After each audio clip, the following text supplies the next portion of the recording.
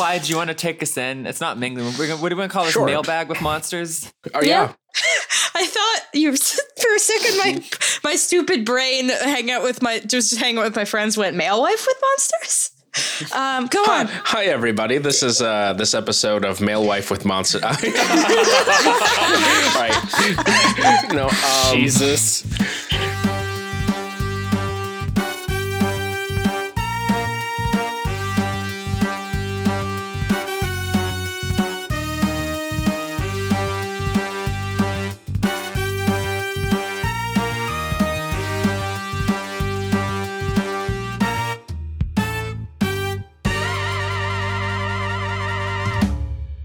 All right.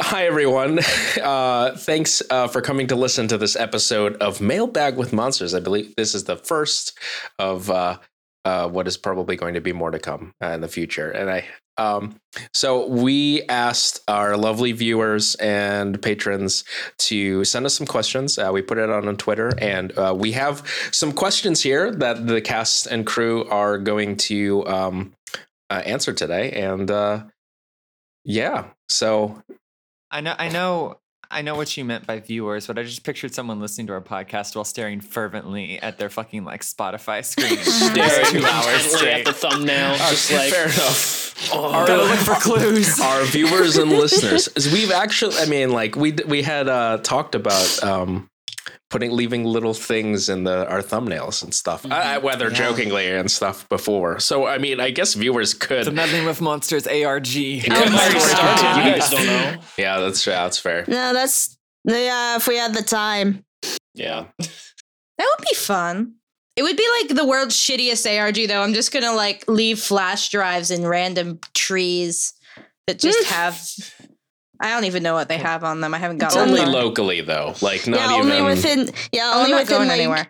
I'm Our from Rhode ARG is Island. exclusively for Rhode Islanders. I'm not driving more than a half an hour, or I will die on the spot. We partnered with the Rhode Island tourism industry. That's going to be the goal. Is one day we will expand to another state, multi-state ARG. That's pretty intense, though. That's pretty hardcore. Yeah. Well, I mean, if anything, if we were going to take that seriously, I would just have us do the states that the characters have been to. So That would be fun. That would be pretty fun. Stay tuned. Give us money. Imagine We'll do this. something at Lookout Point or whatever that thing. Yeah, that's Yeah, that's Lookout Point. There's Yeah. no like such real place life as Sminthage Sminthage, but there are lots of You don't know tiny, that. shitty towns in don't know that. Massachusetts. there could be a tiny Technically, village the map in of Sminthage Sminthage. is based off of a real place. I could have it. actually had like grabbed the name of a real place and just told Dana that it was a fake place that I came up with. You don't know. That's fair. Anyways, I don't know. I don't believe you think that far ahead with these things, or else Ashton would be a lot better off than he is now. it's all part of the ploy. So, anyways, questions. Question. Yeah. we can take turns, like just asking these. Yeah. But I'll just go first for simplicity's sake. So this is from SCP Archives and Effigy Adams. What has been each player's and the DM's favorite moment so far? Loaded question. there's It's a good one to start with. there's so so much that's many. happened thus far. Yeah, it's going to be my least moment of the last 3 episodes because those are the ones I remember clearly enough to pick. Mm-hmm. What order do we want to do this in? Who wants to go first? Does anybody have one off the top of their head? Mm. I really should have prepped this.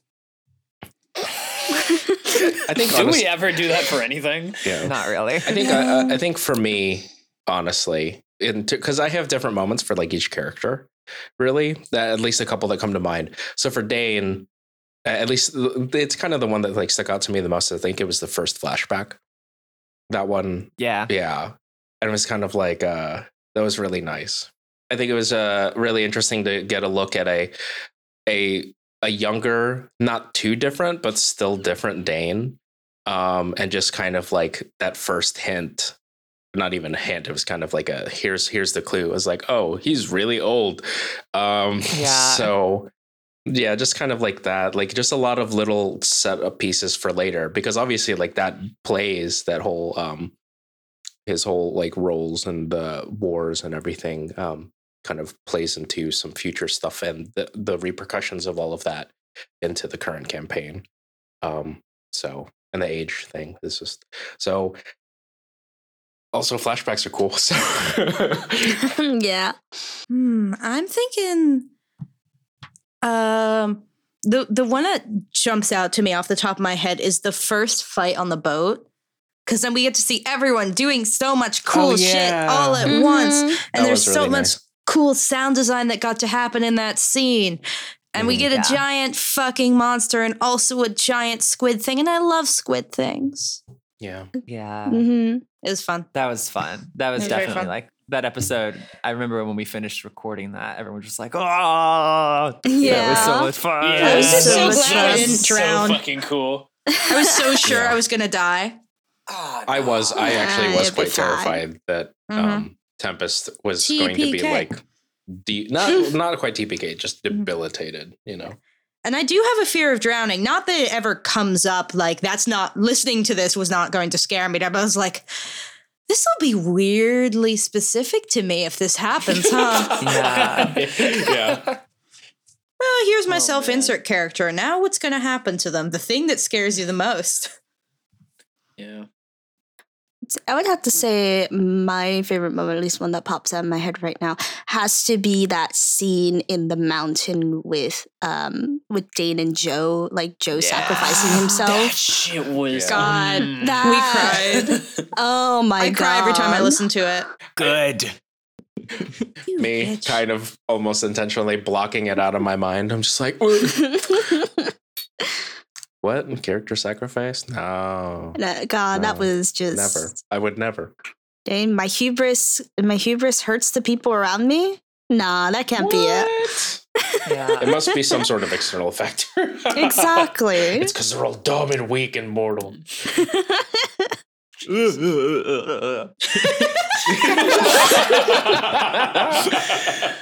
That's what he sounds like when he's crying.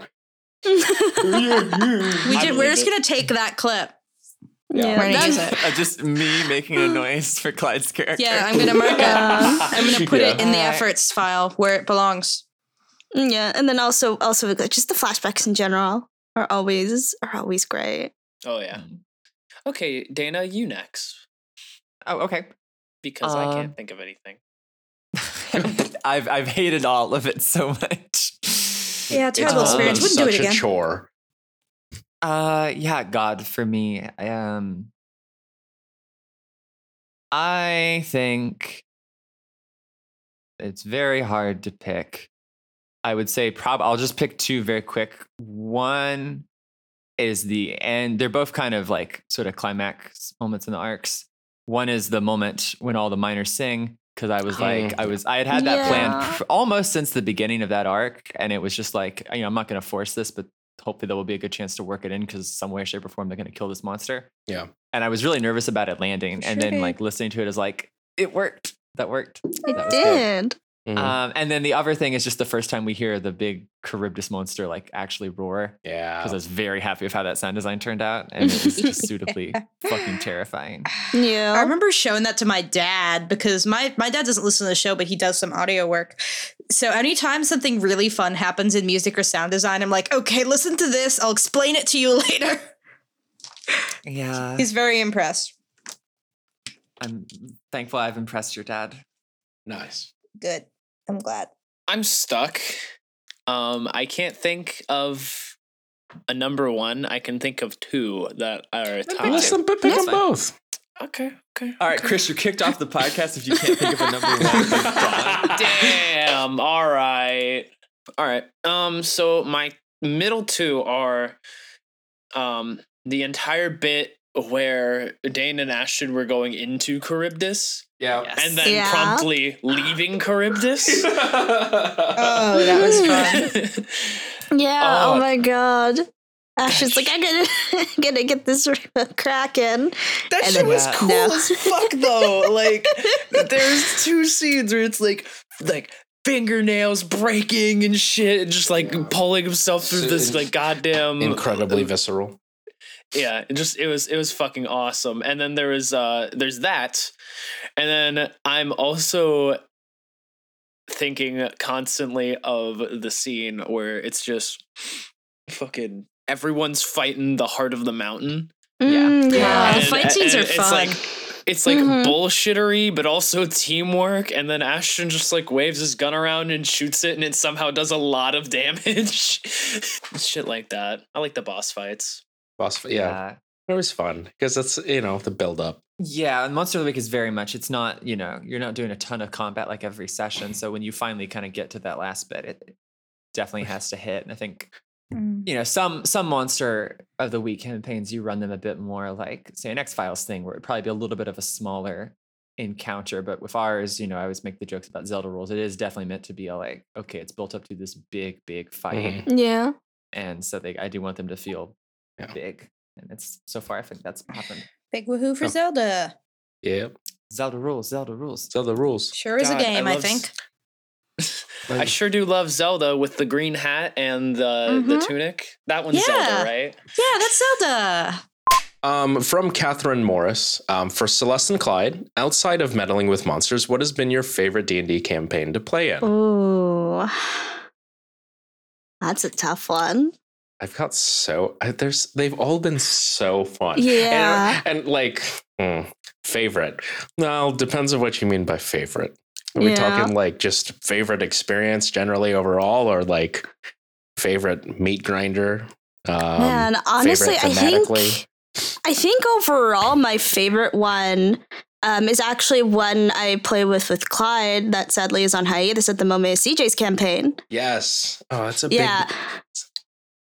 That's a really good one. Yeah. Let's see. For me, I would have to say it was this campaign that was never finished, honestly. And I think for me, most campaigns. Yeah. Honestly, I've been very, very lucky because I finished 2 campaigns thus far as a DM, and I finished 2 as a player, for a total of 4. I know. Most of them simultaneously. But anyways, there was this one campaign that wasn't finished that I played back in high school with my friend David, and a couple of my other friends. And David was the DM, and it was in his homebrew world and everything, and it was great. And I played this dwarf. His name was Grimlock, Grim for short. Yes, I was paying homage to the dinosaur transformer. But anyways, Tell me about it later. So that campaign was easily my favorite because it was kind of like steampunky, which I hadn't done before in tabletop, and at the same time, it had just like a nice dose of the like regular like medieval fantasy in there. And I remember this iconic moment. I will never forget it. I think that's really what cemented it as my favorite campaign, was that we were out on a frozen lake, and we're just trying to, I remember we're trying to get across this lake, and a couple of mages show up on the other side of the lake, and they're trying to destroy the lake and bury us all in it because we're wanted criminals at this point, because of stuff with government and everything. And Fantasy Jesus. We had the team's barbarian toss my character and slide them across the ice, and I made called shots to the groins of every mage as I was passing them, and with my flintlock pistols, and I was hitting them. And I was able to successfly disrupt the spell that would have killed us all and everything. Oh my god! God damn it, Daisy! I'm sorry. I do love that Clyde's like favorite moment is, so there was this time I shot all these mages in the nuts, and it was epic. I mean, like, it was so juvenile, but at the same time, it was like, it was that one moment, I think, that like really all of our characters were like, oh shit, like we need to work together and everything. Because the barbarian, I believe, if I remember correctly, hated my character. So, but yeah, it was a good time, and it was just so nice. It's a good blend of role play and mechanic and everything. And he was a wonderful DM.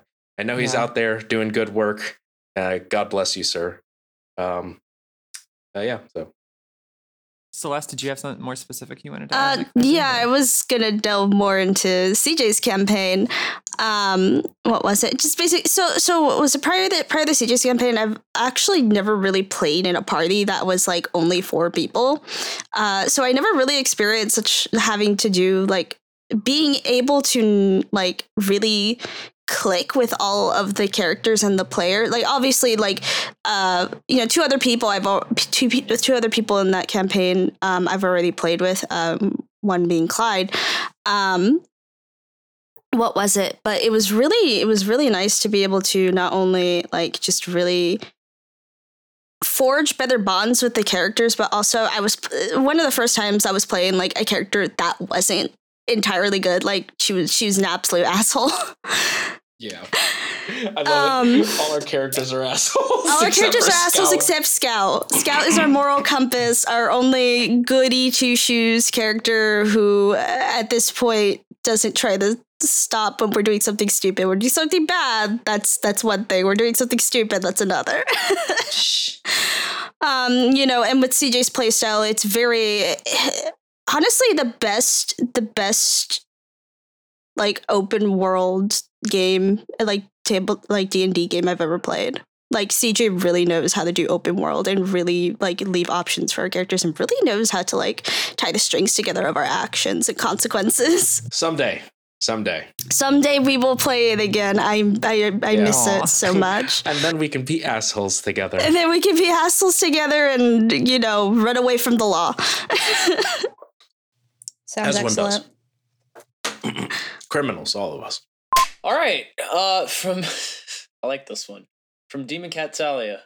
Can we buy Clyde a new set of dice? Seriously, the ones they have well, it says need to be, but I imagine presumably it says means need. Need to be banished. Look, all right, I have a lot of dice as it is, and when I talk about buying more dice, I am immediately shut down. Does your girlfriend prevent you from doing it? Yeah. If you buy a set of dice to use for a character, they are always cursed. Well, that's the thing is I didn't buy any dice for Dane. Mm-hmm. I've been using if old dice. you I've been do using now, good. I've they been will be using cursed. good dice. The dice that were previously really, really good for me, and now they just want to kill Dane. So, well, they're not Which is alone why- in that. yeah, which is why I've swapped to like these tiny, like regular little D6s. You can't really see them, but they're. If I'm gonna get killed by my dice, at least they're not gonna be fancy ones. But yeah, I mean, I would love to buy a new set of dice, but I won't. They say very loudly. I can feel that look. So their I can partner feel it. Notice. It would actually be, I'm not going to do this because Lord knows I don't have time. It would be mildly interesting to see a breakdown of like the roles that have happened so far and see like, I mean, I'm assuming, it's going to be distributed how you'd expect it to be, but Get like it would be interesting to look at like, Yeah. We'll I don't make know, like- Clyde test his dice for fairness with one of those spreadsheets that my old DM used to do because he loves math. God. yes. I mean, I could. I mean, with my commute, I could probably just sit and listen to the episodes and count, like, do the results and put it on my computer. I was just going to say less even from are the dice acting as random, because I'm sure they for the most part are more like, do you all tend to roll? Like, I'd be more interested to see like what types of moves do each characters make? Like who's made the most act under pressures or kick some asses, or who's rolled the most versus the least? That would be actually kind of interesting. I think I win and kick some ass. Probably. Yeah. At least in that regard. And then I fail in everything else. So, because that's how it goes. Yeah, I could probably take a crack at that. That'd be fun. Yeah. We'll I'd see love if to that happens. We'll share it. Yeah. I'll just Yes. I'll send the stats over to our We'll get it published. to us, and we'll put it out on Twitter. Episode 1. Very These are the important. results. Do you reckon we can get that in nature? No.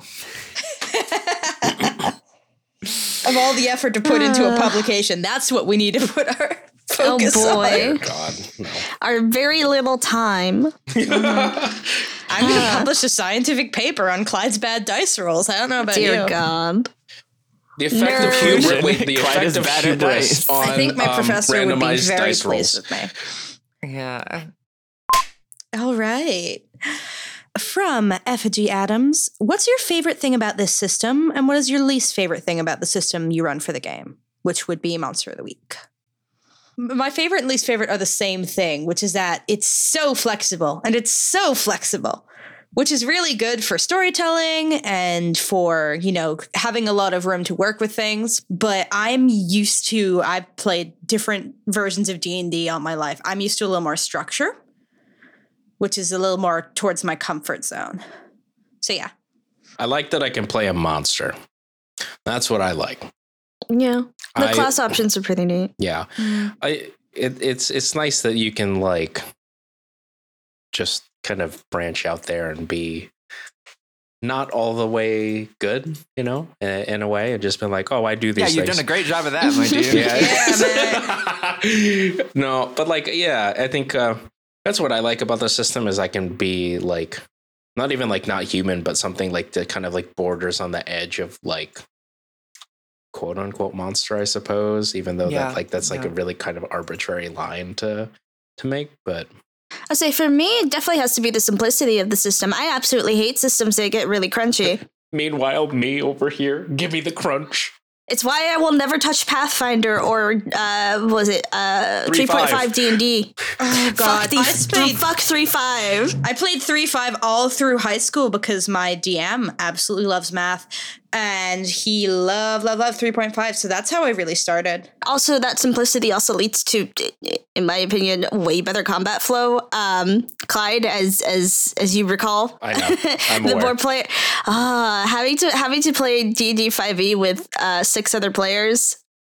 Combat was a slog. Well, I mean, that's the problem right there. 6 other players, Yeah. to be honest. Yeah, but that's it's insane. even with the 4, like I just found that combat took way too long, which is why I always preferred like DMs who did or were heavily story based with their campaigns, and I feel like Monster of the Week can really lead to that. That's fair. I love my combat too much. I don't. No, I'm with Celeste on this. I'm not a huge fan of combats just because I always, ADHD brain, I lose track of what's happened and what's going on pretty quickly. So having it be one person at a time does their thing, I tend to lose track of combats pretty easily. But that's just personal. Well, that's just my brain. absolutely fair. Everybody's got something. Yeah. I also hated writing combats. I was never good at it. I think for me, my favorite thing is this is kind of another take on the flexibility, but it's actually it's been very easy to come up with new mechanics, like new moves and stuff, and have, as long as you put a little bit of thought into them, they usually integrate them pretty well, because we've had new mechanics for like every monster has had at least one like custom sort of thing that I built for it. That's fair. And every, like, obviously like Jimmy has a move and everything like that, and there's all these like fun little mechanics that I've been able to build or work with y'all to build. You don't have to worry as much as you might say in D&D of like things being balanced, like, oh, I didn't have the exact right number of hit points and this creature's too hard or too tough, or it just has to have like, you have to think of reasonable consequences for the moves that you're making, and they fit in really well. So that's really fun. My least favorite thing, I think that if you play this very hard kind of rules as written, as it's meant to be played as a tabletop game, which I have done before and have a great time with it, but from an actual play perspective, if you're not careful, you may not even be a trap, but you can end up with a certain type of game with characters that are a little flat. And I don't think that that's a flaw, or at least like an unintentional thing of the system, because it's based off of like if you play it kind of as like a literal Monster of the Week thing, like a X-Files. I love X-Files, but it is kind of what outside of Mulder and Scully, not really any character on that gets a ton of development. There's a few that show up, for a single episode and get kind of an arc within that. But it's not really about, a huge, really intimate character arc, especially outside of the two leads, so much as it is just a different fun little concepts and monsters to explore, and then, some overarching mysteries and things like that. And I think that can work absolutely great and has worked great before as a just playing a game at a table with some friends for a home game, and you can totally do a good actual play with it because it would be kind of like the X-Files, and the X-Files was a great series. It wouldn't necessarily be what I personally would be as interested in doing, because I really, really like character, and I really like exploring, arcs and those dynamics beyond just, monster fighting or interesting little scenes and things like that. And so, like a good example of this is the way that the game treats NPCs. Like, it literally calls them "quote unquote" bystanders.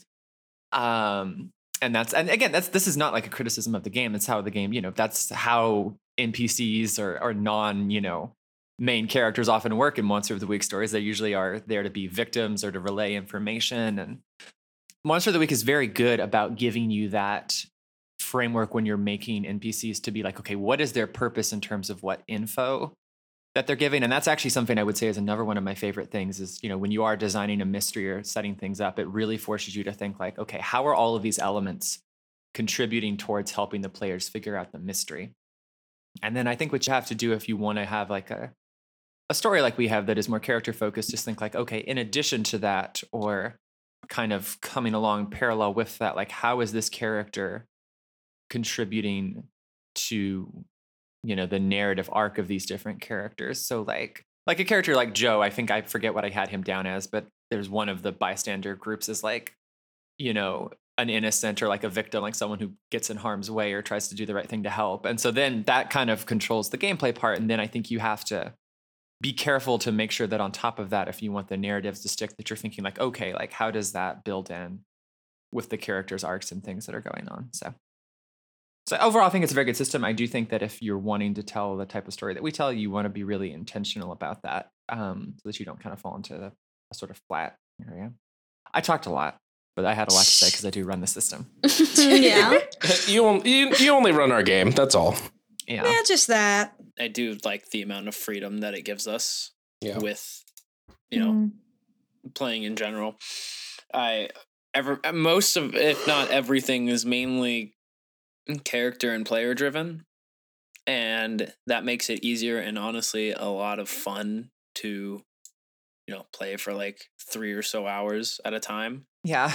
I mean, something I've noticed, like, this is both a testament to you all as players, but I would say the system too is it definitely gets you in this mode where you're not constantly thinking as, a player, you're thinking as that character. And I notice you guys always slip into your characters very easily when you like talk, even outside of the game, when you guys are just joking around. It's very fun to see.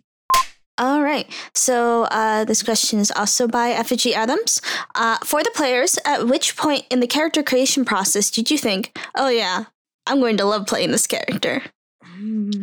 I see Daisy over there with the hands and the sparkles. That's yeah, because what was it? These characters all started with a one shot. That they did. Yeah.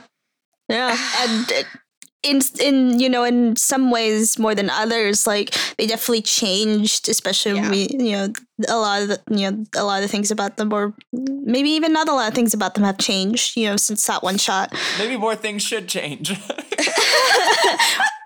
We're working on it. Well, some of us are working on character it. growth. I think so this is gonna sound bad. When I really started enjoying Tempest was towards the end of the Smithage arc, because I don't like being a dick. And they have to be a little bit of a dick so that we can have a proper character arc, but they were a real jerk early in. And I was just like, they have to do this, but it's real bad. So once I started getting towards the end of Smithage, when I was able to be like, okay, maybe they don't have to have quite as much of a stick up their ass. We can make it slighter. Then I really started enjoying it.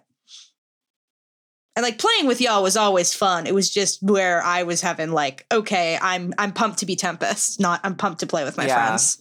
That's fair. Yeah. Honestly, I had because what was it? Before I would always play like characters who are always really good and nice. So it's always nice to be able to play a character where I don't have to feel nice, be nice to everybody all the time, because that's also kind of my life. Fair enough. Where you can just be a crotchety bitch like normal.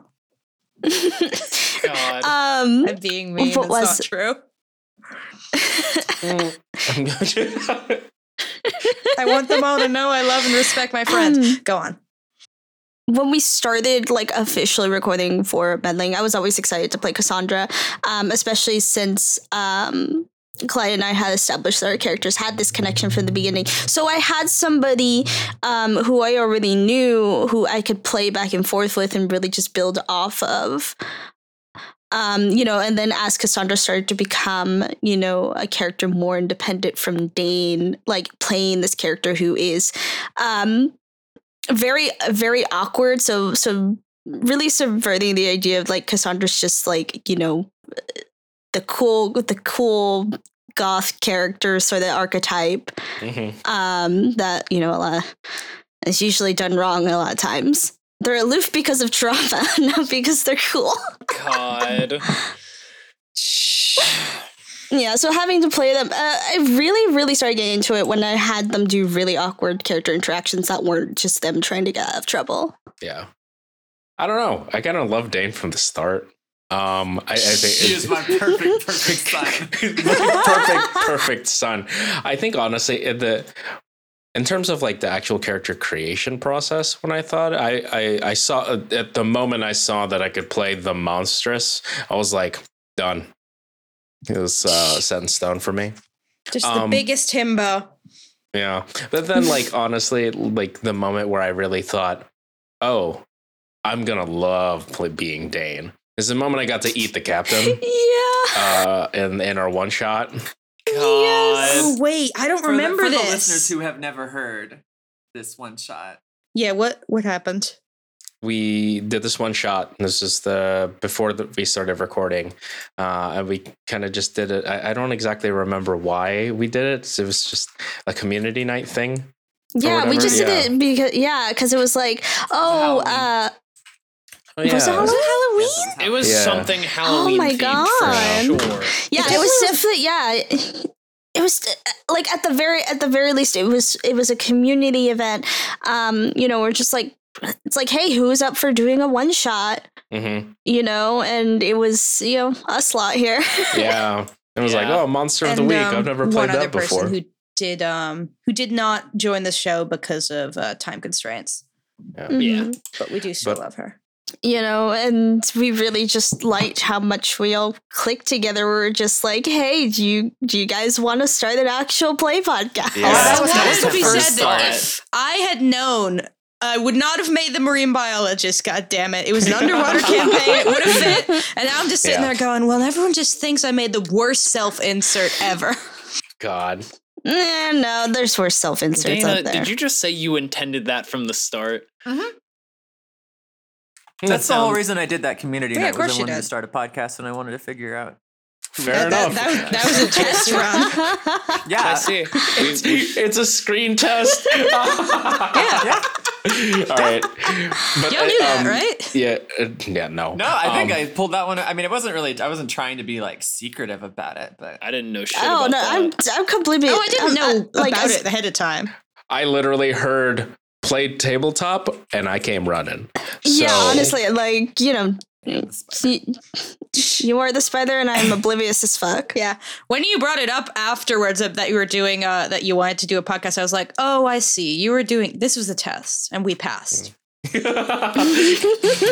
That's exactly what I would have done. Mhm. Figure But yeah, out to- which characters work together. Yeah.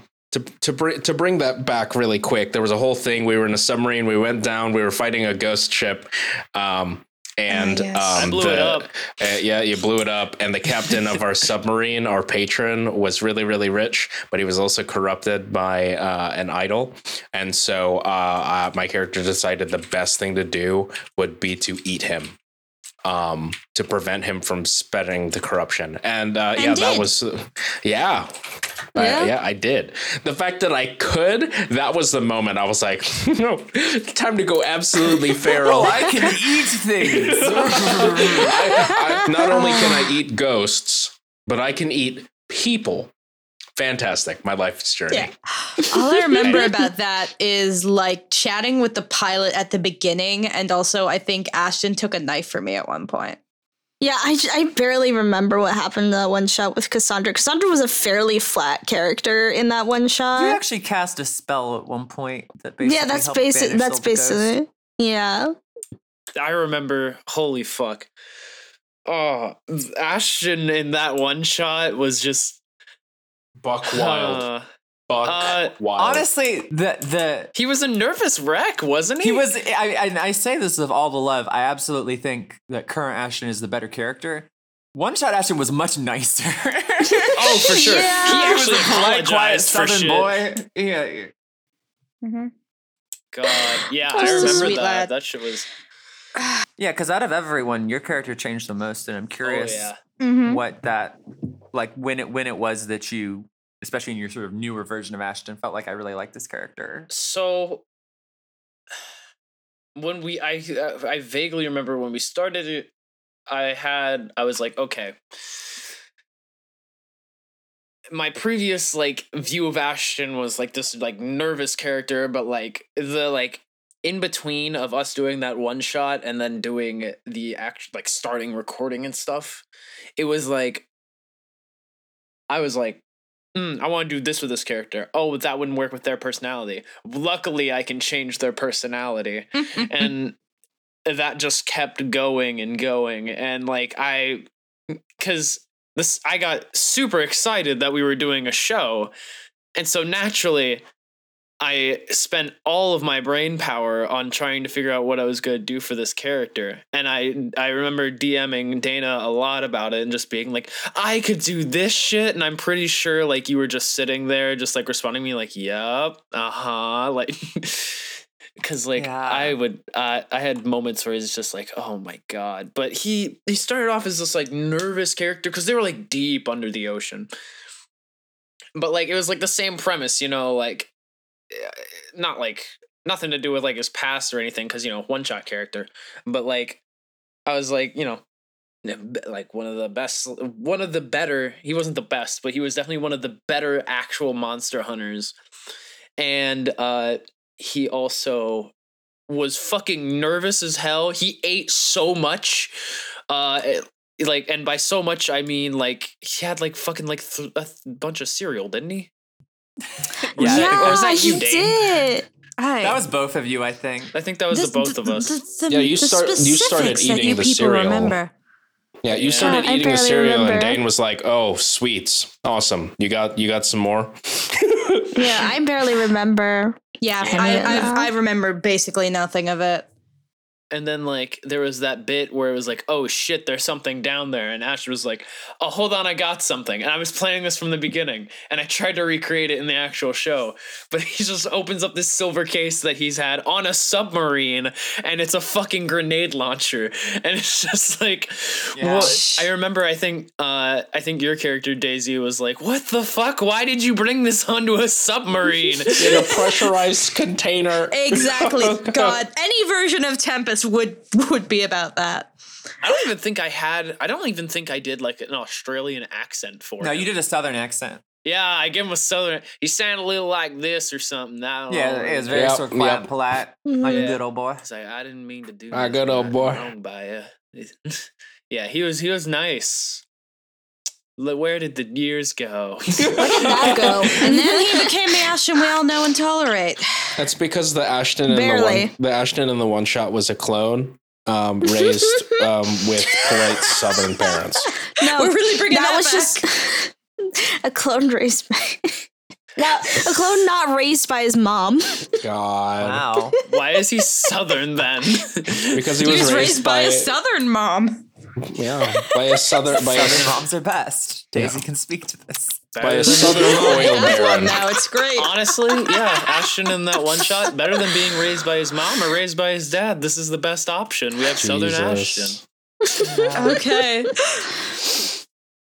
Assuming Dana and Ashton are the only ones who know about Atlantis, what rumors has the rest of the crew heard about it? Wild Tales especially. This is an interesting question to answer because we are 7 episodes deep into recording that now. Yeah. Oh yeah. So, but I guess how do we approach this question? I mean, Well, we go could ahead. always. what rumors have they heard? Prior to the recording of the episodes, I suppose, right? Yeah. Okay. Yeah. Well, Dane heard it was legal to kill mermen. So did Ashton, but in a different way. I'm sorry. Yeah. I don't know. That they're all fish. It's just a bunch of fish. Yeah. It's basically an aquarium under the Yeah. sea. Yeah. Tempest watched Atlantis: The Lost Empire and had some opinions on it as a child. Yeah. Oh my god. Tempest had opinions on probably everything they saw. Tempest as has a never child. not had an opinion. Tempest has thoughts, and you're gonna learn them. Do you want Just them? No. imagine how different the entrance to that would be. We all show up and Dane is just like, where are the people from the lost city? I want to see the white hair and all the glowing things. Oh my God. It's like Lantians being like, oh, we got another one. Got another one. This looks very different in the Disney movie, but most things do. Is Cassandra just kind of like, you two are basing this off a movie? Yeah. I have no other frame of reference. I didn't read Plato. He's This a is what I hack. was talking about just Yep. slipping into Yeah, the just characters. slipping and doing During this conversation, Ashton's like, I lived here for like a month and a half. It's nothing I mean, like the movie. One thing I will say to kind of address the question, I definitely think me and Chris are probably, especially early on, probably the most responsible for control. But we both in the planning session, which we'll probably release at some point, hopefully soon, and in the just throughout the gameplay, like I feel like everybody's been very involved. It's not been a case of us keeping like a ton of secrets and you all discover. It's been more about like, let's set some basic parameters down for what the city is like, and then let you all kind of fill in the blanks as we go. And that's been That's that's actually Yeah. been fair. a lot of fun. It's like dumping out the bucket of it's like dumping out the bucket of Legos and be like, all right, everybody start building. Yeah. I was gonna say not only it's not only because we're also like 7 episodes into Atlantis already, or at least for me on my end, since I do a majority of the podcast art, there's always talking with like Dana or somebody in the crew about developing things like visually, and with that is also developing lore about it. So it's like, it's not like all the questions are answered. It's just, at this point, it's like, we have our ideas, but like, how much can we Yeah. say before the episodes are released? Yeah, because I mean, like I said, I think the perspective the question came from was like, that only me and I guess Chet and Ashton / Chris were talking about playing things, but it's been something that we've all been Mhm. planning. Even if it's new for most of the characters, it's something that we like. I certainly still spring stuff on you guys, and Chris does too, and all that, but a lot of it's built together. Yeah. If it'll suffice for the question, we can come up with some really wild rumors, like really real quick off cuff.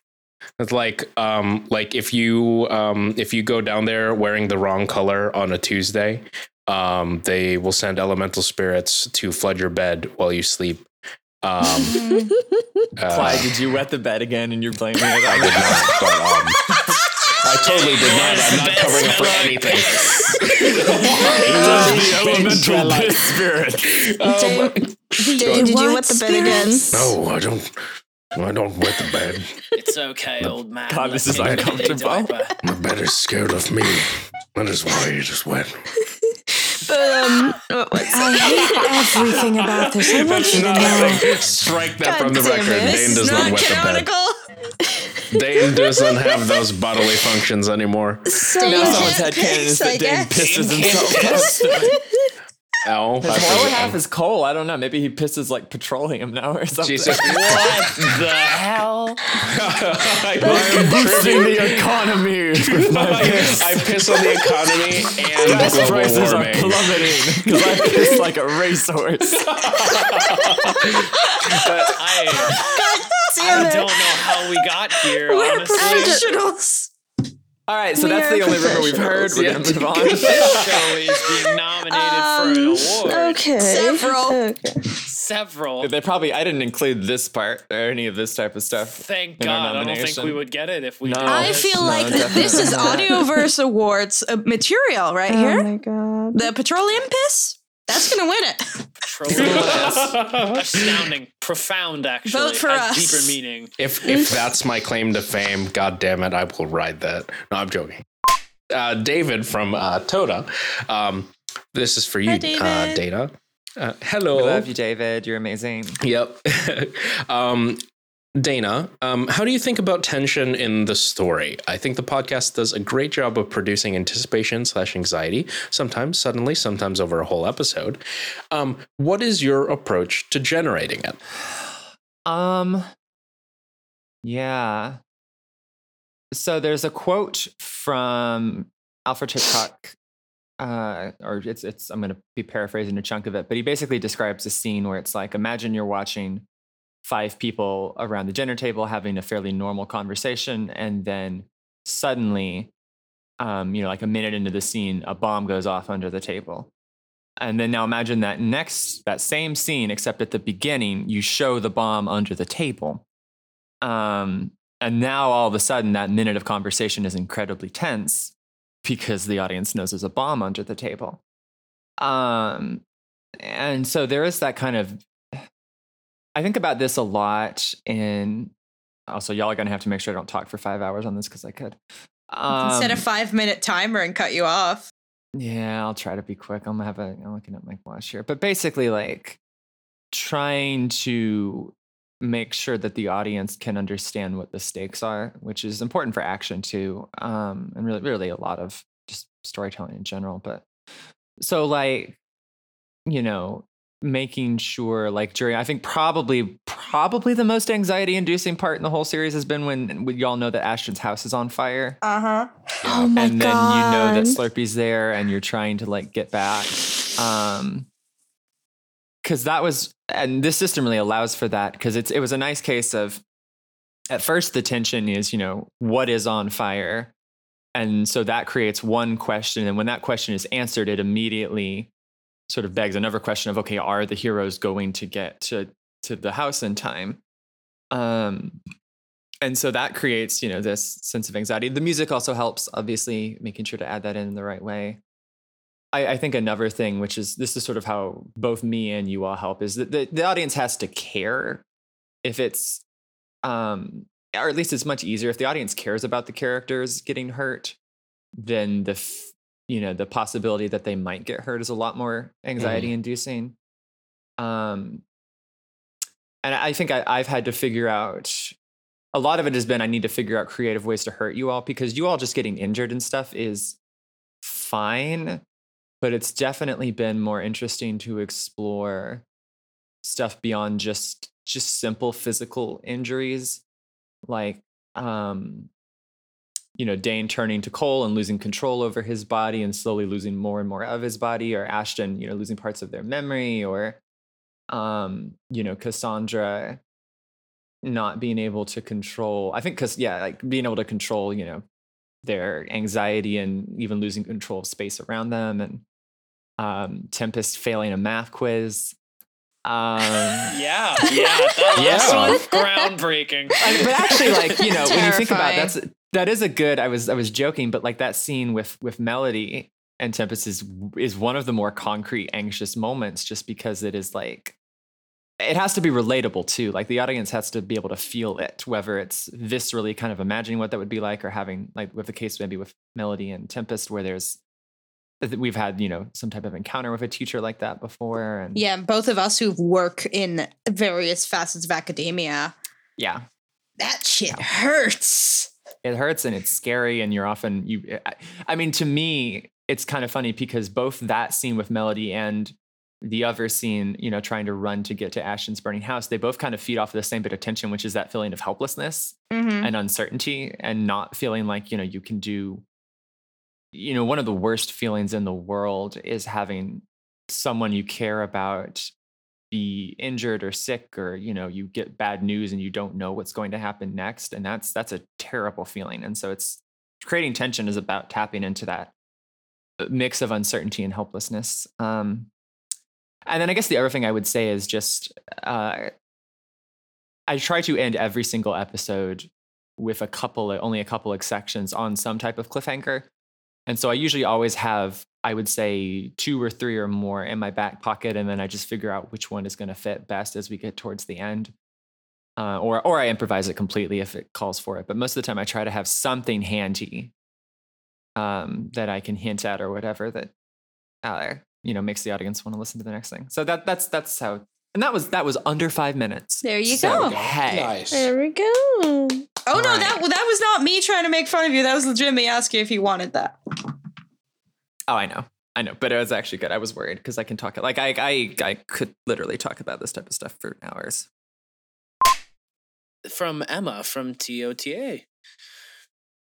I've got one for both the players and for Dana.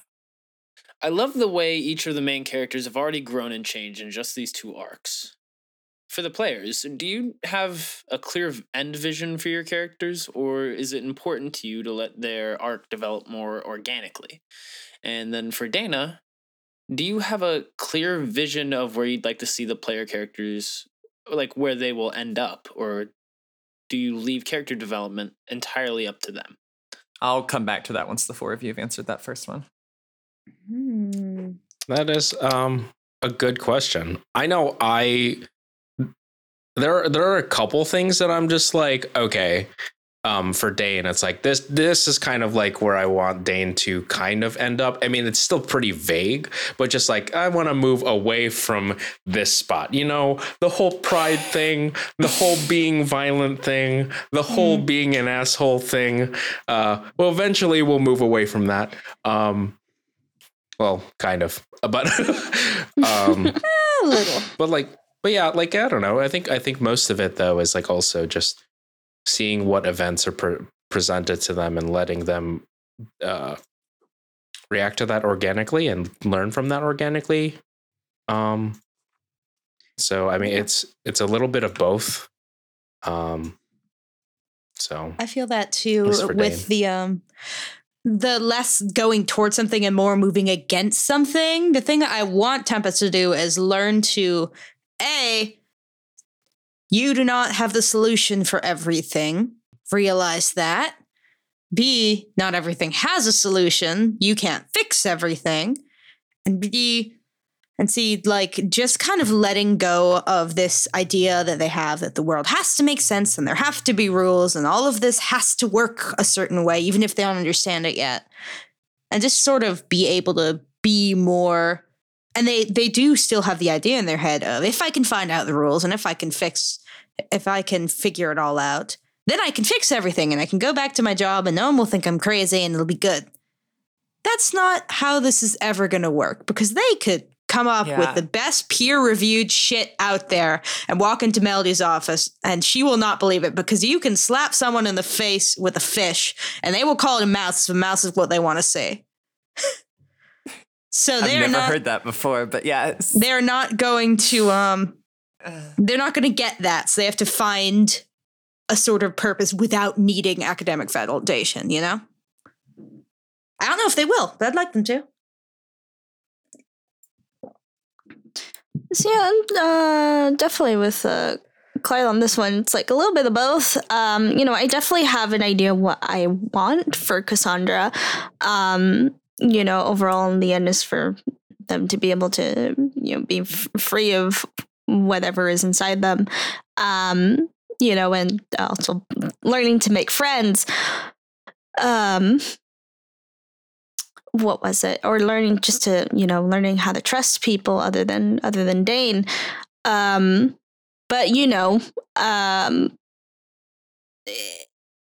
the story has funny ways of getting in your way in terms of stuff like that, or providing roadblocks for your characters. And it's very interesting to see how either your plans, whether they're long-term or short-term, change as the story goes. I definitely have, depending on what happens, I have multiple end goals in mind, but for if Ashton is alive,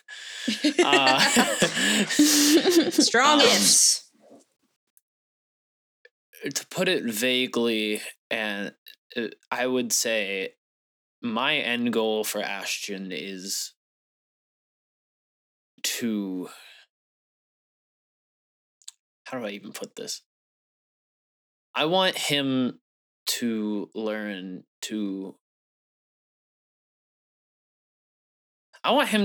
that he can be more than where he came from or what his past is or anything like that. And that I want him to learn that basically just because he was like, raised a certain way, or like he was told like certain things, or has known, hey, if this situation happens, this is how you should respond to it, that he's his own person. If he gets to make up like whatever decision he, make his own decisions. Don't go like, oh, hey, my mom did all this shit. But I really want him to learn how to be better. Yeah. Hopefully he gets there. I'm rooting for him. We're working on it. Oh yeah, especially right now. Oh That's God. spoilers. Yeah, I can't wait for you all to hear that. Yeah, y'all are gonna love it. Or hate it. Or hate it, up Or to both. you. We don't care. Guess we'll see. But we I do guess- care, but like we don't. I can answer the next part. Dana, do you have a clear vision for what you'd like to see the PCs end up, or do you leave the character development entirely to them? So I definitely am involved in that. I mean, when we first started doing this for a podcast and not just a one shot, like I kind of talked with each of you about like, okay, I've mentioned John Truby's book, The Anatomy of Story, at least a few times in interviews and stuff we've done, which has like, a character needs like a want and a need, and those things, don't always have to be in conflict, but they shouldn't be the same thing. And, they have to have good characters tend to have these handful of different elements and stuff. And so I sat down and kind of talked to you guys and outlined what those were for all of y'all's characters based off of our conversations. And those have, obviously tweaked and changed a little bit, or your character may accomplish one part of that goal, and then we need to kind of figure out where we want to take them next and that sort of thing. But I definitely see what I do as, it's tricky because I don't feel like I leave it all up to you guys. I will definitely ask you guys for it, and I will suggest things, or I will push back against ideas that y'all have for one reason or another. But at the end of the day, I do want it to be your idea for your character. And I see what I do in the story is just I need to come up with ways to facilitate that. And I won't always tell you exactly what they're going to be, of course, but I do want us to be on the same page about where you want to see your character go. And then I try to push them there. I don't want it to be a me without telling you, me pushing your character where I think your character should go, because that would just be really condescending and we would be going in different directions and it wouldn't feel organic. So I definitely let you guys kind of decide the destination, but I do inform that, and I, try to kind of figure out how I can help your characters get you there by sort of just pushing you or leading you in the direction that you want your character to go. And then watching as you burn down the various road signs I tried to put down. Well, Damn it, we'll forge our own path. No, That's It's just like, what okay, having you can go players left is. or you can go right. And Dane is like, I will go down the middle. Or I don't go care that there isn't a road. Or go down the road that says "Do not go down here." It's like there is a path that goes left and a path that goes right. Well, Dane decides to go not only down between both paths, but also decides to dig a trench the whole way through. I like that. I like that a lot. Dane just hits solid rock and just keeps trying to dig. Yep. Oh my god. He doesn't He would. understand. He doesn't understand that he Yeah. can't Yeah, we have several from Murray. Okay. Where did the idea for the show come from? We've covered, right? We talked that? I feel like we did the one shot. I mean, I guess I can briefly say I've wanted to do an actual play for a while. I liked the Adventure Zone. I think I listened to Amnesty, which they had Monster of the Week on, and I really liked that system, which is where I started playing it. And then like a couple years later, I was interested in starting one. And I don't know. I mean, y'all didn't even know I was recruiting you for an actual play, so I don't know how much. The idea came from me, and I trapped everyone else. Yeah, No, I well, have no regrets. Good. we're having I mean, fun. I ended up dating you, so hope Yeah. that was my long term That was plan your too. This was mistake. all Oh my God, just a long- long con for me to date Celeste. Well, you did a bang up job of it. I It know. was. I'm Don't still stuck you with this dare stupid say that. podcast. Then when you realized how long I could hyperfixate on things and keep talking, then you're like, oh, you're stuck with me now. Yeah. What are the biggest cultural influences? I'm white. We don't have culture. Yeah, right. Correct. I mean, we could definitely go into like, you know, some like, and like we said, we mentioned various shows and stuff like that. We could also go into our characters and stuff like that.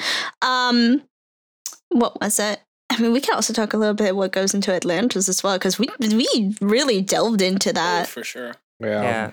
You know, like when Dana and I were, you know, designing you know, the citizens of Atlantis, and we're coming up with the visuals for that. What was it? Dana sent me a lot of the ways to go. Oh God, I got so many art books because of that. But you know, Yeah. I don't regret it. I love art books. But you know, influences for like Atlantis was definitely a lot of media. One of the more prominent ones was like BioShock. Yes. Was a Blade Runner. What Bit was of it? Mad Max. Yeah, a bit of Mad Max, especially with The Mermen. the Merman. love a The Mad upcoming Max. Merman. It was the art book for Mad Max Fury Road that Dana got for me, and that really helped with that. I do think you mentioned Blade Runner. I think a lot of what I pitched for wanting to do the Atlantis bit was I like cyberpunk. I've been reading Neuromancer currently, and that's been we're definitely going to get some references to that in the upcoming episodes. Cyberpunk 2021. Yeah. But I was going to say, I think a lot of what my idea for me and Chris were talking about Atlantis was, you know, like Blade Runner / Neo Tokyo, but like more magic rather than technology, but still a lot of that kind of like neon aesthetic and stuff like that. So Oh, Atlantis is way sexier than I thought it was. And then throwing in like because that's definitely something I'm going to delve in when doing concepts of the architecture. Throwing in, you know, ancient Mediterranean architecture as well. So showing this mix. Yeah. And then also, you know, because if you have a lot of people coming to one place, you're gonna have tourist spots. Yeah, I mean, I think we talked about the idea of it being kind of like a city like Rome or some city like Athens, or even where you have a mix of more modern architecture that's sort of built next to or on top of like much older architecture. Like if you go to obviously we're Americans, but if you go to a city and you go into like the city center and you have like the old city hall, which has been here since 16 whatever, next to a giant featureless skyscraper, like that kind of Yeah. vibe. Yes. Mhm. Boston for reference. What about more like, I mean, y'all can, I guess for y'all's characters, I've definitely interviewed you guys on this before, but like, what are some things like references you tapped into for them? Yeah, and for me, in terms of media with Cassandra, you know, I've always, like I said before, I've always done like happy-go-lucky, very good at Kyushu's characters. So doing a character of Cassandra whose personality is basically opposite of mine. Because I'm very extroverted. I love talking. I love being with people. I love all of that. You know, Cassandra's definitely more, even with the trauma that Cassandra has been through, they're definitely a more reserved person. In terms of a lot of cultural stuff, that's all from personal. You know, like I mentioned before in the podcast, Cassandra comes from a Mexican Catholic family. Even with all the parasite stuff, you know, that's very much the culture they were raised in. I was definitely not to an extreme where a lot of people's experience in like a Mexican Catholic culture are, but definitely that. And then also hello intergenerational trauma. Ooh, yeah, that one hits. Yeah. That one is also from personal experience, and putting it in a form that, while it does hit close to home, putting it in a more fantasy setting where it just feels like I have some more control over it's definitely really interesting to do. I'm sure that Tempest fits archetypes. I didn't write them with characters in mind because they didn't really have a proper character in mind, especially during the one shot at first. And then I was just like, okay, so I am good at school. I and my friend were very good at school. We were the top of our class for a while. And then they started having a difficult time and ended up taking a semester off. And I was there just trying to do this on my own now. And one of the things that I was thinking about was, one, this is not fun anymore. It is not fun to be the one person putting their hand up rather than the two persons. And there is a point to this, not just talking about how smart I am, was taking what person would enjoy that? What person would be getting a kick out of being the one at the front of the room? Oh, that's really good. Yeah. And my friend is doing better now, and I love them still. They have not come back to school yet, which means we can no longer break curves together, which makes me very sad. But that was it. That is something that I think about with them, where it's like, what is the person I don't like in my class? What is the person I've met who is the person who, like, really puts my back up? This is probably bad. No, it's For interesting. me. Actually, I like that take on, like, I especially like the way that you put it, of like you finding like a limit that you had to kind of pursuing academia, and then deciding, what if I didn't have that? Because I like to, a lot of my characters too, is think of like, what are the values I have, and like what happens if I try to keep those values but take away like an important one of them, and then see what happens when the other values aren't, being controlled or anything like that. So I like that. Clyde, I know that you had a very specific reference, at least aesthetically, for Dane. Aesthetically for Dane, I mean, really, it was just kind of like, there's a couple influences there. Culturally, I mean, in terms of his appearance, there was some takeaway from some like anime stuff that I had seen, and then at least in terms of his like character design there. Specifically, there was one, the mouth thing was from God of High School, and I don't even remember the character's name, the dude with all the mouths. He had long blue hair. Anyways, so that was a thing. In terms of like, I don't know, there's a lot of influence in terms of like his character from my own personal background. Mostly kind of like that whole, like, I'm sure a lot of like families, like immigrant families, will understand this, especially those like growing up in the States. But that whole like growing up in a different culture than the one that you are supposedly supposed to be a part of, and kind of like there, because growing up as a Filipino in America, there's like the Filipino stuff at home, but then there's the American stuff I learned outside, and then it's hard to balance both of those. And then with Dane, I decided to take it, that step a little bit further, that unfortunately a lot of people get to experience, that whole like completely forgetting or not really acknowledging the part of your like ancestry and stuff. And you just kind of like let whatever culture that you've been a part of take over and everything. Because Dane literally has no idea really where he's come from, who he is, and everything, and it's something that probably like is kind of integral to his character, just to understand who he is and where he's come from, and something I feel like a lot of immigrant people can really understand there. And also in terms of also culture. I decided to take the toxic masculinity thing and dial it up to 11, and throw it onto Dane. It's kind of, this kind of that like idea that like he kind of wants to do well, but he's been like so kind of like shaped by that culture that he wants to do right, but he doesn't know exactly how to do it in a way that's not like harmful. Because he's like, I want to do well, but the only way I know how to do it is by hurting people and myself.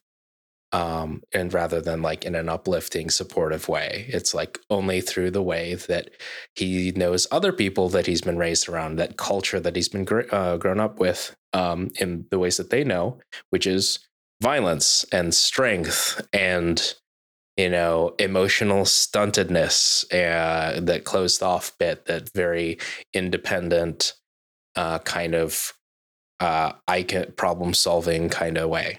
So it's very much so. Yeah, for Dane, it's a lot of the masculinity thing and that kind of immigrant heritage in terms of like the personality and like character and that terms of character design aesthetically. I wanted big hair and a big man. So And eyes. Thank And you. eyes. eyes. I wanted a lot and of eyes. he's very fun to draw. Chris, did you have? I mean, I think we've talked about John Constantine a fair number of We times. have for Ash. talked about Yeah, John it's Constantine. like, God, the And we will fucking- continue. the joke- There's a favorite. fucking jokes about the girly neck. John Constantine was a big influence, along with, for me at least, along with, the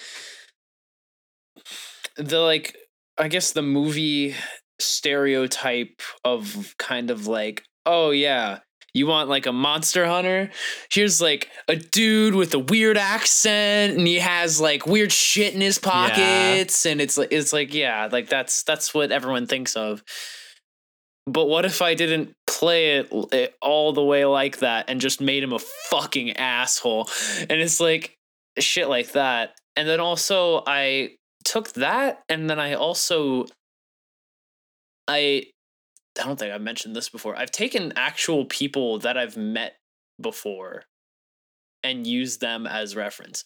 And I'm not saying they're good people, Yeah. but people that I've met. I took the shittiest people I've ever met and I rolled them into one person.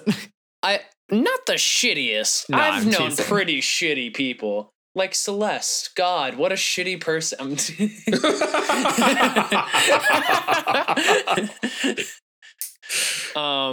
I can only I'm just- protect you so much, Chris. Please be careful. I'm just kidding. I love you. I love you, Celeste, please. Oh no, Chris is fading out of existence. Oh no, the The dolls dolls are are- the dolls leaving are their crawling all Dolls closet. over are them. coming. My limbs, Listen. my limbs. Listen, Chris, your first mistake was telling me that there was access to your room through a hole in your closet. You've seen it. Yeah, I've seen it. I know. And Yeah, they've seen it because they're in it right now. Watching. I'm not gonna give I our see you, Chris. I'm not gonna give our audience any more context on that hole. You can think it's just like some like ripped hole in my like ceiling, or like something actually like that's supposed to be there leading to my attic. You It's don't just a know. hole. It's just a hole in a hamper.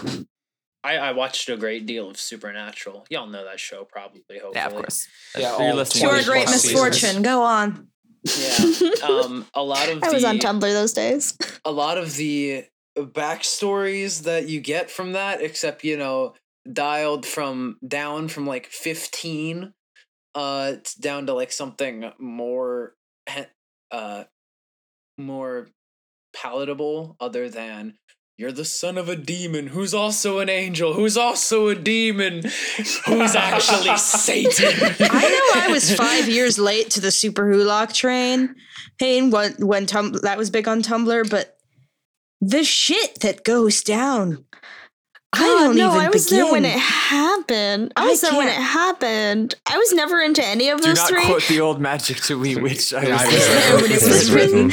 This French. Yeah. But yeah, no, seeing it from as someone who saw it from like the sidelines of everybody else getting obsessed with it, I'm just like, what the fuck is going on? Well, I think I watched look, like 4 seasons.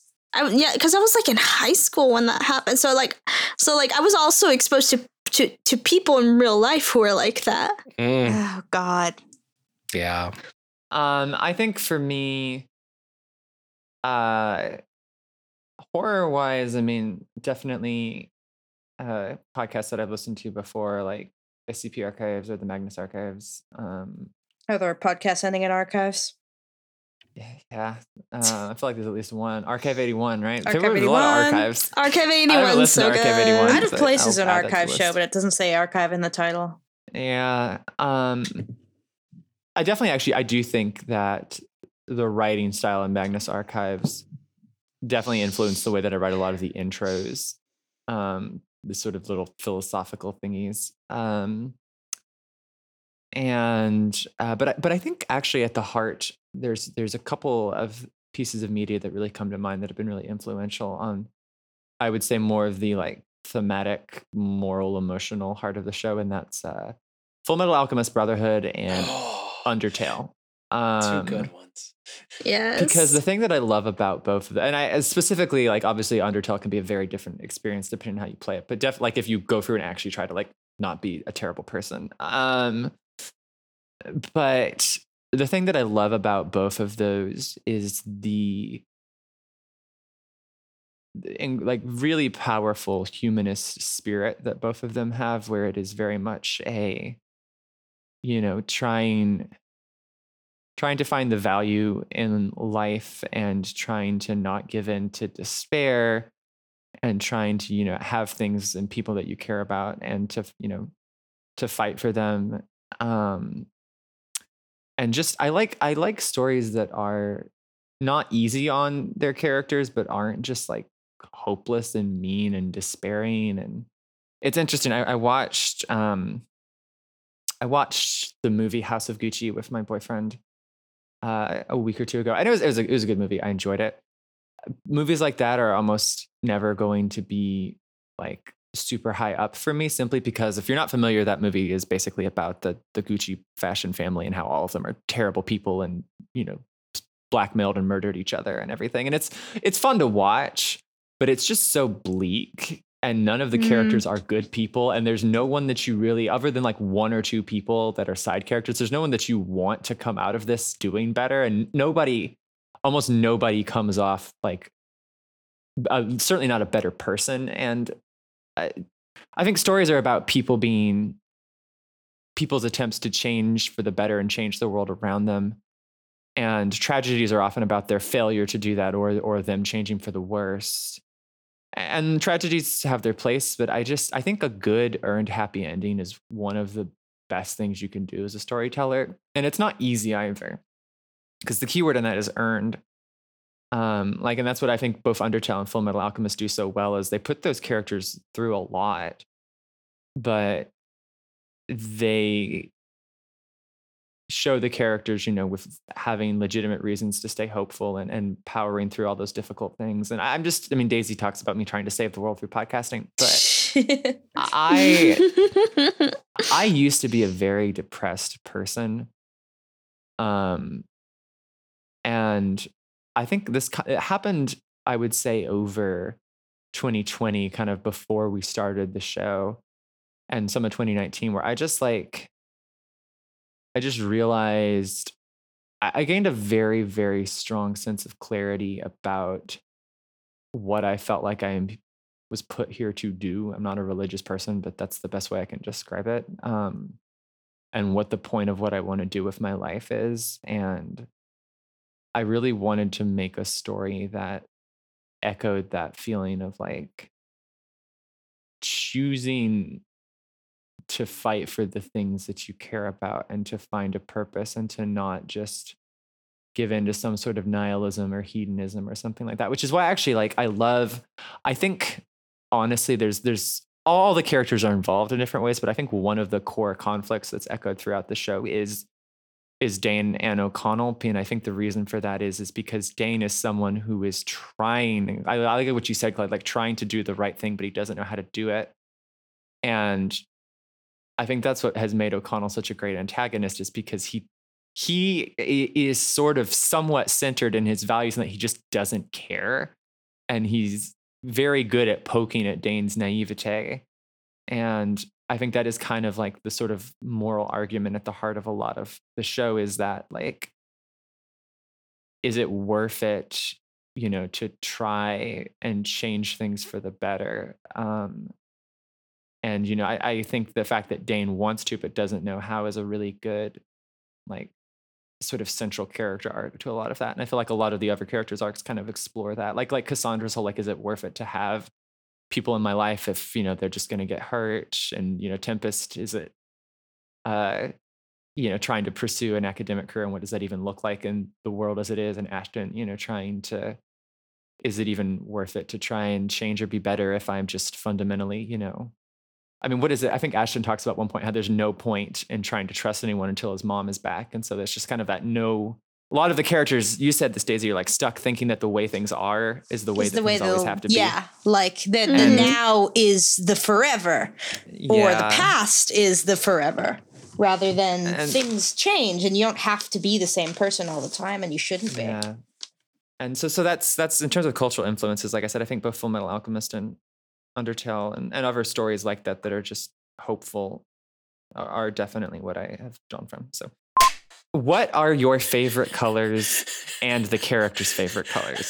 So Okay. completely opposite to the deep fucking conversation we just had. Look, that's what we Favorite need. colors. Yeah. Blue for me, green for Tempest. That tracks. Tempest's eyes are green, right? Yes. Unrelated, adorable. actually. They just like it. I can't choose one. So usually my answer to that question is any shade of blue green. I love any shade of blue green. Fair enough. Like just teals in general. That's fair. I adore them. Cassandra as well. Also just a color range. Just definitely within the range of like earthy colors, fall colors. Usually, but Cassandra tends to really like. Despite all the pink they're wearing in this arc. Yeah. Yeah. My favorite colors, because I have multiple. I don't know. I like dark reds. I like rich blues. I like the blue greens as well. So pretty much any of those. Dane's hot pink. I was Excellent. not expecting that. Excellent. He Remember didn't his pink have it. headband?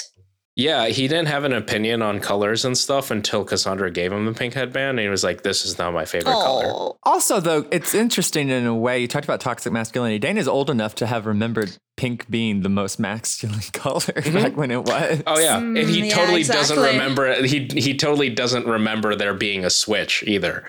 So for him, he's like, "Awesome, pink, not dope." Love it. Love it. I would like to think if somebody had like pointed out to him like that happened at least in the U.S. within like Oh, what was it? What was it like? What? Almost 100 years ago. Like Dane would have been like, pink's cooler anyway. Yeah. The feels when you're so toxically masculine, you loop back around. Yeah, right. Yeah. My favorite color is a tie between, I don't even know how to describe the shade of yellow. Banana. Goldenrod. Goldenrod. Gold. Oh, I didn't even. It's a good yellow. I am not gonna lie. I didn't even know it was a yellow, so I was sitting over like, Goldenrod and also pink are my personal favorite colors. nice. And then we have Ashton's. Black and more black. I've never even fucking considered this. I really feel like he's a purple guy to me. He would be Honestly- I mean, it's his eyes. It's in his eyes. Fucking purple anime eyes. I still haven't. The Actually, roy- no, wait. I do have a lore explanation for why he has eyes like that. royal purple He and did it when he black. was Stabbed 16 himself because with he a thought it purple was marker really in the cool. eyeballs. He spent good money at a monster shop to have his eyes changed out. These Not are the even- rumors. We don't have rumors for Atlantis. We do have wild rumors on why Ashton's eyes are purple. Yeah, not even. It's not even for better eyes, just for different colored eyes. I feel like Ashton doesn't have a preference. I think he's the kind of guy that, like, if you were to ask him, he'd be like, I'd be like the whole fucking rainbow. I'm very gay. I like. I He mean, is. I like color. I like color. I like it in my sight. I don't even actually see color, really. He's colorblind. I started seeing the shrimp colors a few years This back, and ever entire since then, time. everything's kind of dull. Like Dane, he's probably like green, and Tempest, you're like what, like a burgundy, and then There are worse colors, I'll Cassandra- accept that. Cassandra, you're oh no, I always seemed you as the very dark blue, like the ocean blue kind of person. It's just Ashton seeing everybody's like fucking like Is this Synthesia? auras. Oh my god, Ashton sees our auras! Ashton's That's the what dolphin Ashton sees. healer! Ashton's gonna align your chakras. Hold still! No, not the dolphin healer. Ashton describing these God. colors as if they've been written out of a book because that's how they know the colors. But yeah, I think he's the kind of guy that would like the rainbow. What about M? Yeah, I was Yeah, thinking tell that. me I mean, about so him. my favorite color is probably a darker blue, and I often tend to like it paired with like a really bright orange. That's my favorite color combination. Very good combination. Yes, I'm cool that way. Nerd. No, I think M's favorite color is probably like a dark blood red. I'm writing this Nice. down in the chat so I remember what Emma's favorite color is. No, I definitely think it is. I was trying to think of what she would like. I think it's probably I think probably some of the shirts that she wears with her whatever her jacket, like her leather or her jean jacket that she'll be wearing is probably like a red. And also, I guess I can't remember if I described what color Cass's car or Cass the car was. It might have been. I think I might have described it as like a blue or something. Although whenever we talk about where she got the car, that'll probably come up. So. So do any of the characters have tattoos? And if so, of what? Yes. Oh, M does probably have some Gerald Fenderbender lyric tattooed. I don't know what it would be, but Oh, Actually, excellent. has one. are you going to tell us what and where, or is it a tramp stamp? Please tell me it's a tramp stamp. Oh, please tell me it's a tramp stamp. It's so in line. It would be so in line if it was. It's not a tramp stamp. And I will Howard. refrain from telling you what it is until we get there. Oh, interesting.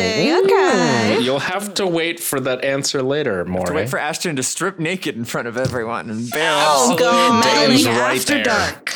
Dane, No. Dane's watching. That's just. This is getting creepy. Dane, the Stop. 100-plus-year-old man, creepily watching the 20-year-old. He's Dang, like 25. I didn't see Oh, I'm sorry. That makes a huge difference. No. Oh, no. Shut up, Chris. Don't do this to me. All right. Don't Clyde actually. started it. Clyde started it. No, Dane's already established himself as the party Does dad. Dane have any tattoos? Yeah, Dane has, as far as in the character design, I haven't really done any. Although, from what I've kind of like canonized in my own head, is that he had tattoos at one point, but they've all been like scarred up or like diminished Yeah. over time and anything. So anything that he would have had is like not really noticeable or anything seen because he just has so many scars. Because that's like a thing too. Like you can pretty much just kind of fuck up your skin real bad, and then you won't see what's on this tattoos underneath. Yeah. I pictured But, Dane with the two swallows for the sailing tattoos. But that's Maybe just- once upon a time he did. Maybe he just got hit with a little bit too much seal acid, and Yeah, these things happen. Stood in the sun for was out in the sun for Episode too 1, long baby. after a couple hundred years. Oh. yeah, right.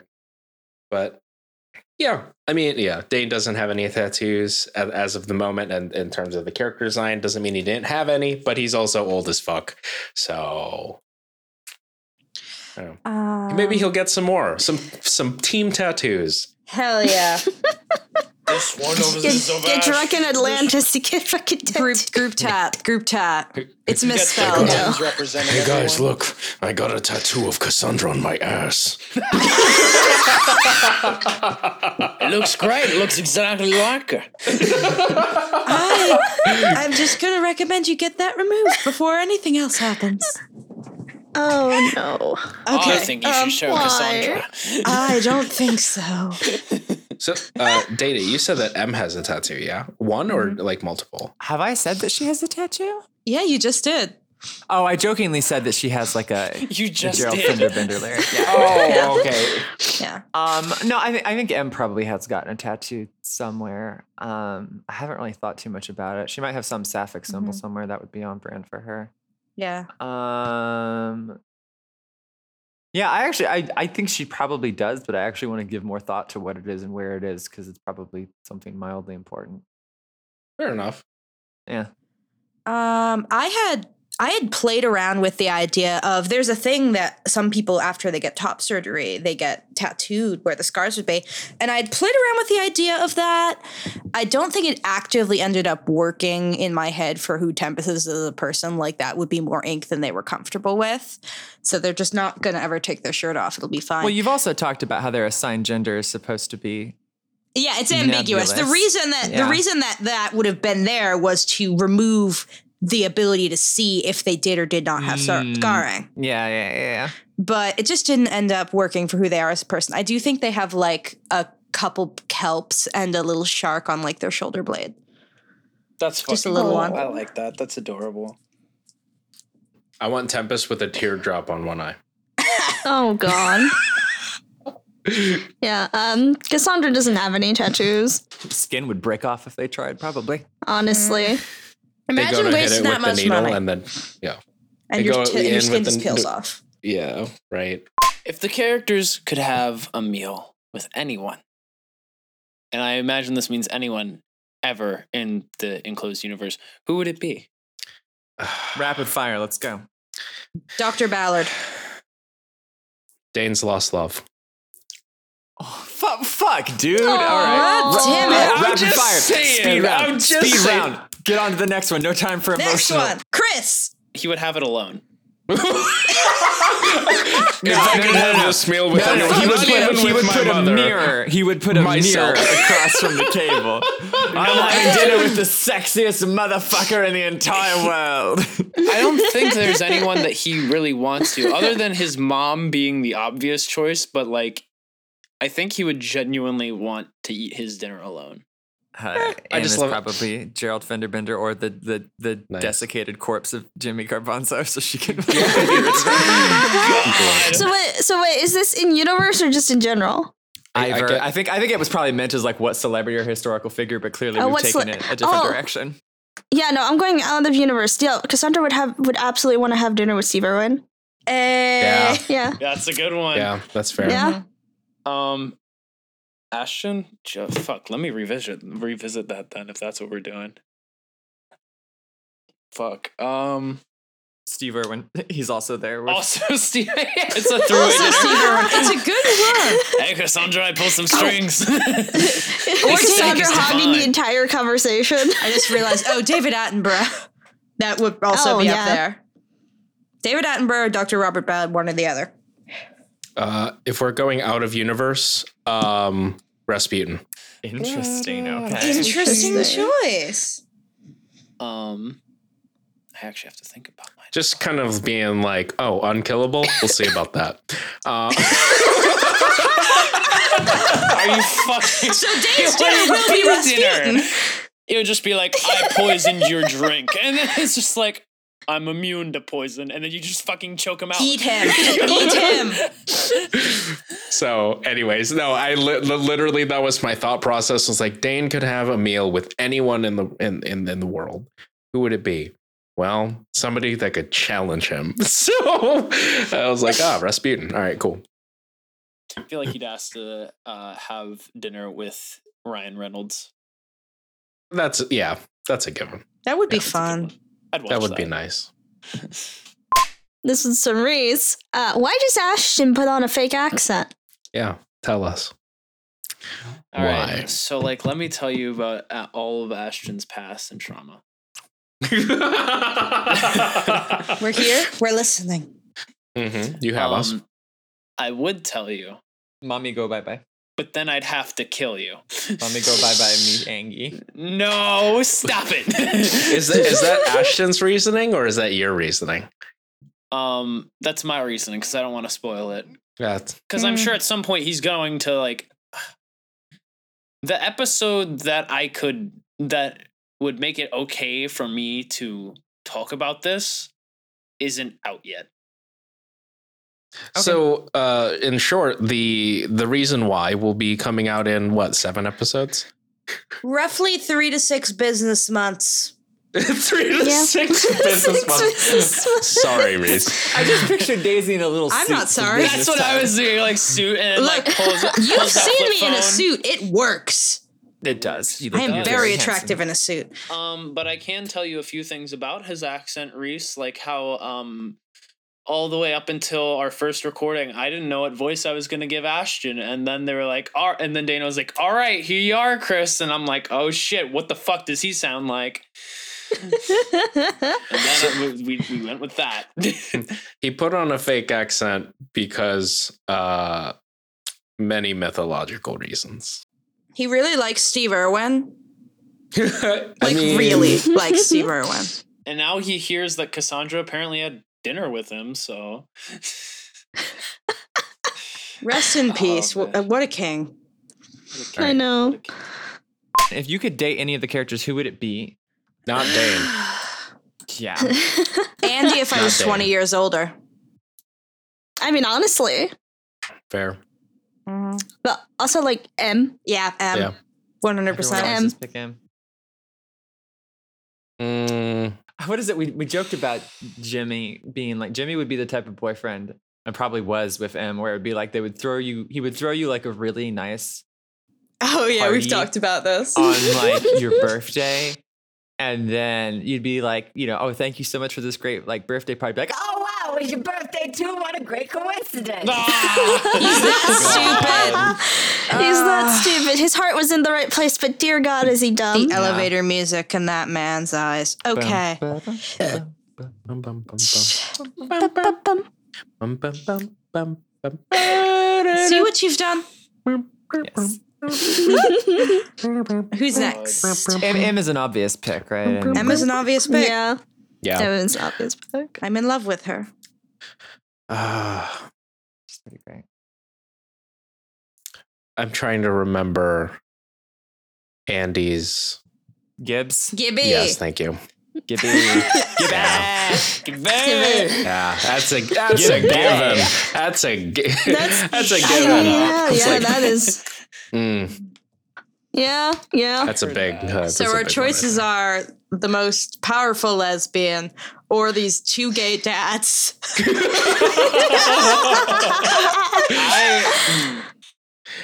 Listen, we've all seen the flaws in our characters. We're just like, nah.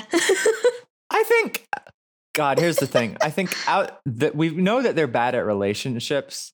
I think Tempest could be okay if they figured some of their shit out. I'm glad that Tempest could be okay. Tempest is in the Tempest is okay all right. category. I think it would just. Tempest take, would try.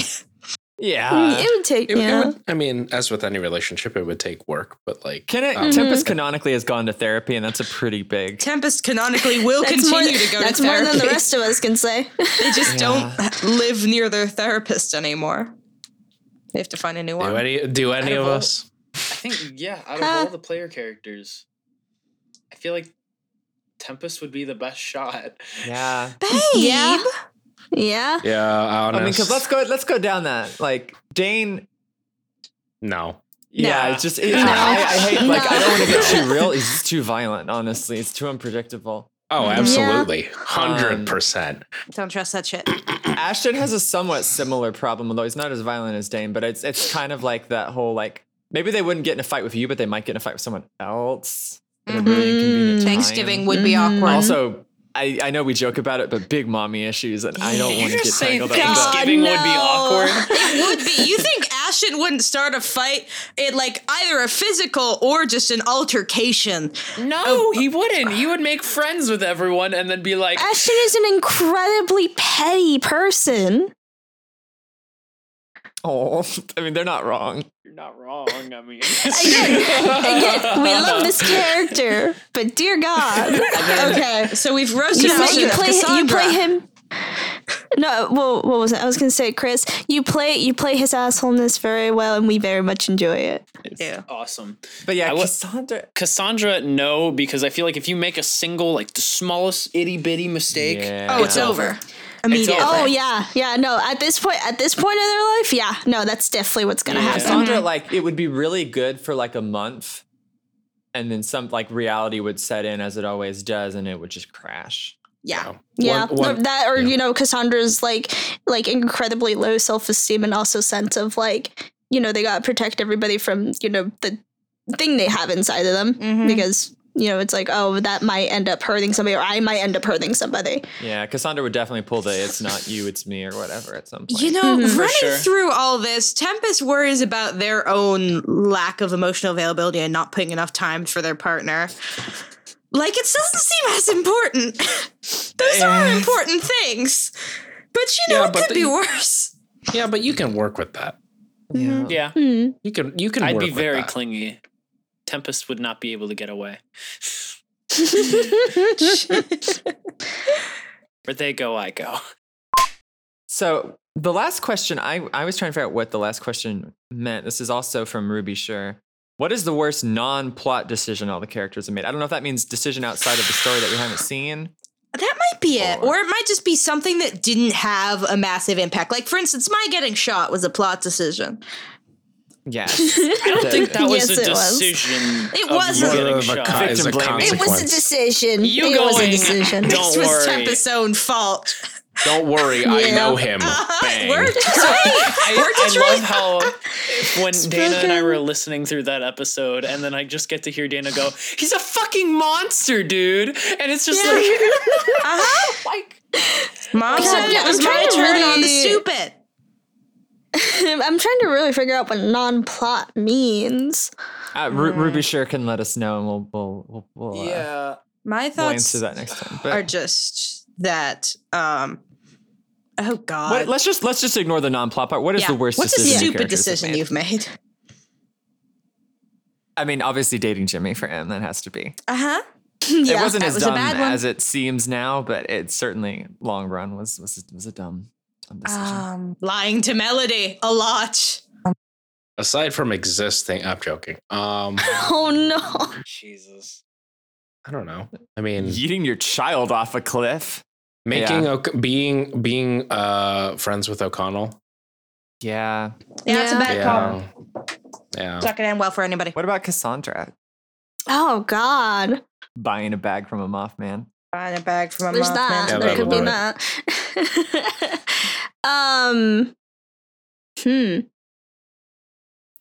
I mean, probably because it's like two things are popping up in my head in terms of one, I don't want to say quite yet because story reasons. But I would probably say, especially in terms of like backstory and like leading them there, I'd probably be sticking around with Dane. Yeah. Having been with Dane and then, growing into the person they are. It's like, of course, it's not entirely Dane, there's still, that mindset where they feel like they had to like leave. I'm trying to think of something in the, oh God, no, the magic failing. The magic failing. Which time? Yeah. The time where that ended up Tempest getting shot. Oh yeah, Mm. that was a rough one. Well, Yeah. that was on me. Ashton's worst decision. God, there's so many. Yeah. I'd say his worst decision so far would probably be taking the deal with Greenleaf Big Bitch. And Trisha Haywood, my No. beloved. that's right, that's her name. And I think Greenleaf Big Bitch is the better. The thing is, it's a decently memorable name. I think it's not so much that it's hard to remember so much as Greenleaf Big Bitch is just easier to It's remember. so much better. It's It's just- superior in an every way. episode. It fits. Where he took the deal with Trisha and then proceeded to not tell anyone about it. Yeah, That was detrimental. that was the Man. beginning of the fall for us all. Yeah. I think that was the worst one for him. Well, That was a lot of questions. Anything we want to leave everyone with? Big thanks to all of you listening us to gathering around making stupid decisions. Yeah. Loving our wonderful characters and the story we've all making together. Honestly, the fan response to meddling has been absolutely fucking amazing. Yeah, it's been super So fucking much so fantastic. quickly. We're up for awards now. Yeah. I know. This is really A vote cool. for us. I would Holy shit, I, you know? Yeah. never would have thought I'd be here. Yeah, Honestly, exactly. yeah. I did. I'm not surprised. Like my at least God, once Dana. a week, I'm talking to my friends where I'm like, I'm a fucking biologist. I'm 20 years old. What's happening? I love how like everyone but me is like surprised, and I'm like, no, this is where I belong. This It's like Dana's mad with power. I've personally seen so many attempts at an actual play podcast crash and burn. One attempt. Well, actually, I say one. It was actually accumulation of several, actually resulting in like the breakup of a friend group I was in. Honestly, good Imagine your riddance. podcast being so bad it destroys friendships. Jesus. It's the Mario Party of podcasts. And then just also seeing like tabletop groups themselves like either break apart either due to like conflicts or time constraints or stuff like that. So like going as far as we have now with all of this, honestly, I'm so fucking happy and I'm so like just proud of everybody. Yeah. This is wild. Woo woo. Here's to Woo. Atlantis. No sleep Here's to till Atlantis, Atlantis. baby. No sleep till Atlantis. Oh, Atlantis is gonna be good. It's gonna be very Lannister good. You guys are gonna love it. Also, God, I have so much art to show everybody. I can't wait. Clyde, you want to take us out? Yeah. Hi, everyone. Thank you for listening to this, our first episode here of Mailbag with Monsters. I don't know when we'll have the next one, but yeah, if you guys have stuff, you can add us on Twitter, send us, I guess, are we keeping things open for questions to accumulate Email later is on down the always line? active. So yeah, if you have other questions and If we stuff, start or getting them just- frequently enough, we can just start answering them on Minglings and stuff. But yeah. So Oh, that's Exactly. true. if they're from patrons. So there you go. If you have questions, any burning questions or things you just want to say to the cast, feel free to add us on Twitter or send it our way. So thank you. It's been super duper lovely. We've all been really, really thankful for the love and the responsiveness and just the interactions with all of you in this community. And we love you all and can't wait to see you all next time. So Bye. bye-bye. Bye. Reality isn't real. Bye, gold. What?